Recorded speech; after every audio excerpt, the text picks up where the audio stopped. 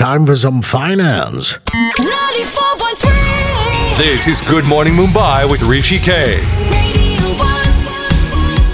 Tunesy Tuesday edition of Talking Finance with Saurabh Mittal, my finance expert. Hey buddy, I hope you're doing safe. Yeah, I'm good. All well with you, Rishi? So far so good. Saurabh, considering the gold sovereign bond offer, what would you advise all of us to do? So, just to give you a background, government is issuing this new bond offer for sovereign gold bond almost every week, and there's one offer which started yesterday. So the quality of gold to provide a hedge against the volatility of equity investment has seen the prices of precious metal touch records high in the past 1 year.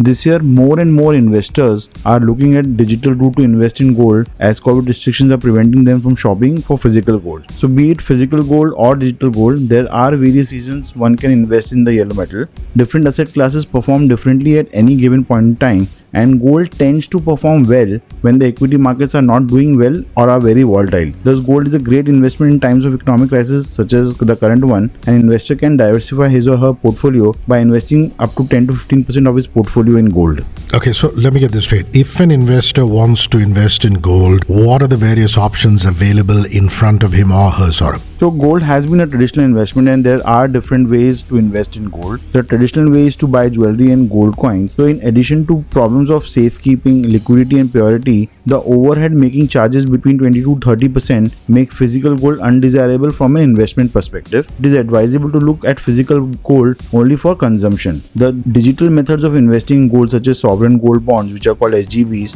and gold exchange traded funds, which are gold ETFs, are more advisable. Both these investment products are low cost and time efficient. SGBs are more tax efficient as compared to even ETF, with the amount on maturity being tax free if held for 8 years, and only the interest which is paid during this time of 2.5% being taxable. Well, that's very, very valuable information that you've given us. So what's your final recommendation then, Saurabh? So if you wish to have some part of your portfolio in gold and are okay with 8 year of lock-in period, although there is some bit of liquidity where you can trade these bonds, you can have a look at SGB, which are sovereign gold bond. The investment can be made from banks, maybe stock holding corporation, designated post office, and even from recognized stock exchanges, which are National Stock Exchange or Bombay Stock Exchange. Okay. Saurabh, before you go, if you want to invest, we want some financial tips from you. Where can we reach out, buddy? You can please put a mail to me. My ID is saurabh@cwa.co.in. I'm also available on Twitter. My handle is Saurabh S. Mittal. Have an excellent day up ahead. We'll speak tomorrow morning. Bye-bye. Bye. Here's the haunting voice of Lana Del Rey. Summertime Sadness. Only on 94.3 Radio 1 One World, your station. I'm Rishi K.